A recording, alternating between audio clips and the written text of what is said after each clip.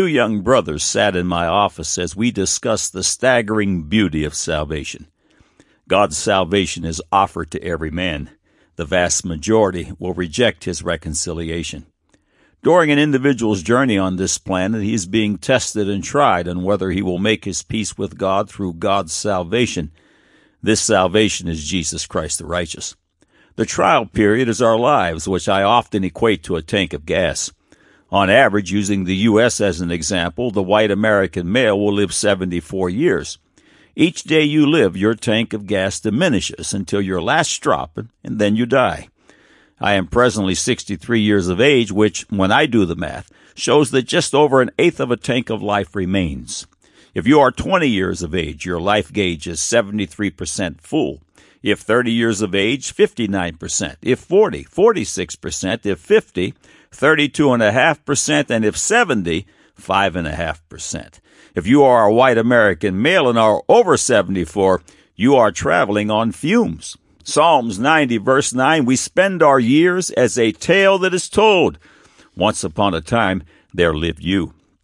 Psalms chapter 90, verses 10 through 12, the days of our years are 80 years and 10. And if by reason of strength they be 80 years, yet is their strength labor and sorrow, for it is soon cut off, and we fly away. Who knoweth the power of thine anger? Even according to thy fear, so is thy wrath.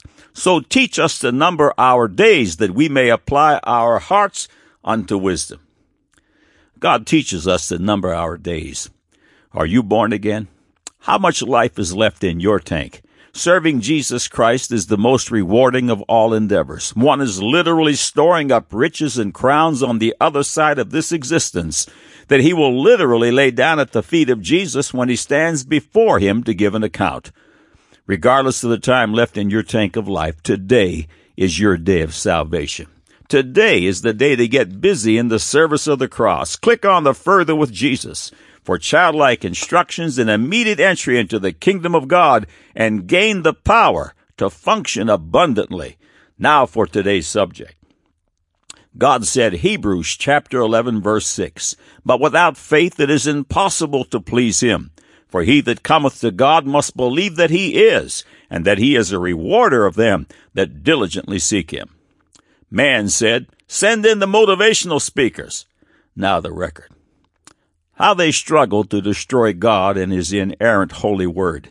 The contest began in Eden, where Satan challenged the inerrant truth.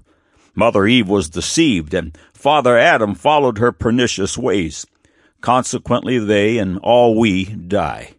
For just over 6,000 years, Satan has paraded before the world carnaldom's brightest minds to challenge and malign the Scriptures.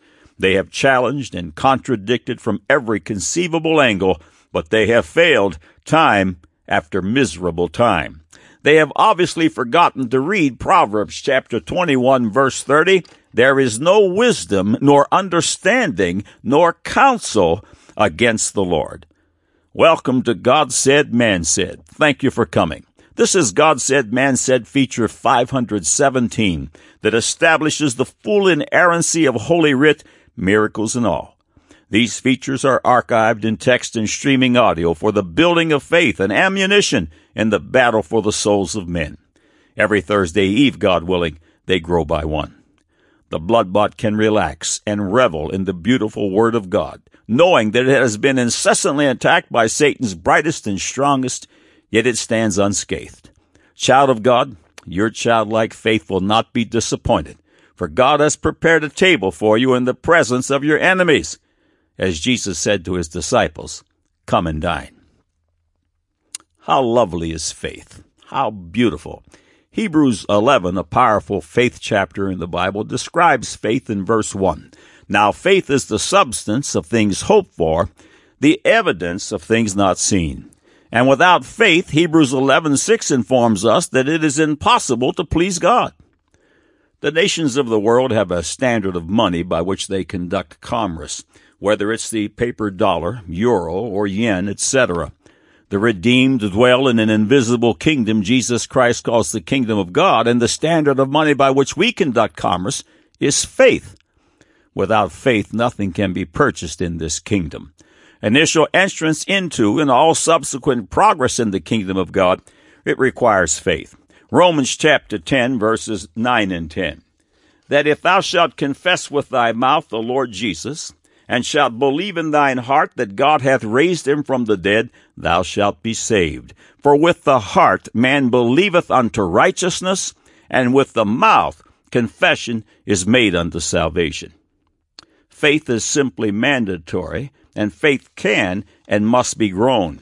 As you should suspect, the Scriptures explain how to grow faith. Romans 10:17, so then faith cometh by hearing, and hearing by the word of God. Jude chapter 1, verses 20 and 21, but ye, beloved, building up yourselves on your most holy faith, praying in the Holy Ghost, keep yourselves in the love of God, looking for the mercy of our Lord Jesus Christ unto eternal life.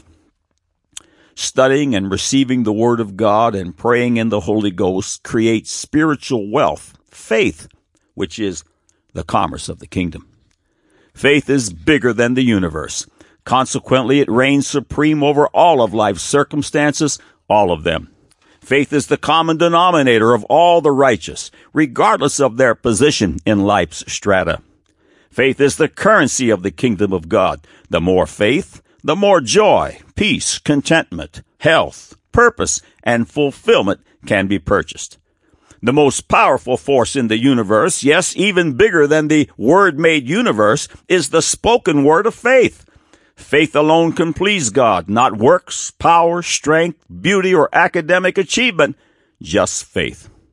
Faith not only accesses eternal life in Christ Jesus, but it also purchases abundant life while we live upon the earth. Many features are on God Said, Man Said, that deal with the marvelous physical and psychological benefits of faith, and new information surfaces all the time, shouting yes to God's Word. A December 2010, January 2011 article in the Health Digest section of Reader's Digest is titled, Why It's Smart to Be Optimistic. Before we review some excerpts from the article, it's important to note that optimism is not the same thing as faith. Faith creates optimism. The world's optimism will fail without fail, but faith in God is truly eternal. The born-again are always optimistic. We live in a state of expectation of good things. Even the toughest circumstances are for our good by promise. Romans 8:28 reads, and we know that all things work together for good to them that love God, to them who are the called according to his purpose. Proverbs 4:18, but the path of the just is as the shining light that shineth more and more unto the perfect day. These two verses tell the childlike that all things are working for my good, and that every day is growing brighter, making today the best day of my life, and that tomorrow will assuredly be better. That's what faith sounds like. The following excerpts are from the Reader's Digest feature mentioned earlier. Expecting good things can make you healthier and might even lengthen your life, says researcher Suzanne Segerstorm, Ph.D., author of Breaking Murphy's Law. Segerstorm is co-author of a recent review of studies on the benefits of a positive attitude and has experienced them herself. We asked her about optimism's principles and payoffs. 1. Feeling well helps when you're not well. When researchers look at people who have similar medical conditions, they can predict who's likely to live longer, the one who feels his health is better. There's something about that feeling of wellness that's important, even maybe especially if you're ill. Optimism also seems to help buffer you against stress. I've been studying for first-year law students for 16 years. That's a very stressed group. But in my most recent study, each time a student's optimism increased 1 point on a 5-point scale, his immune response to an injected virus or yeast improved by 20%.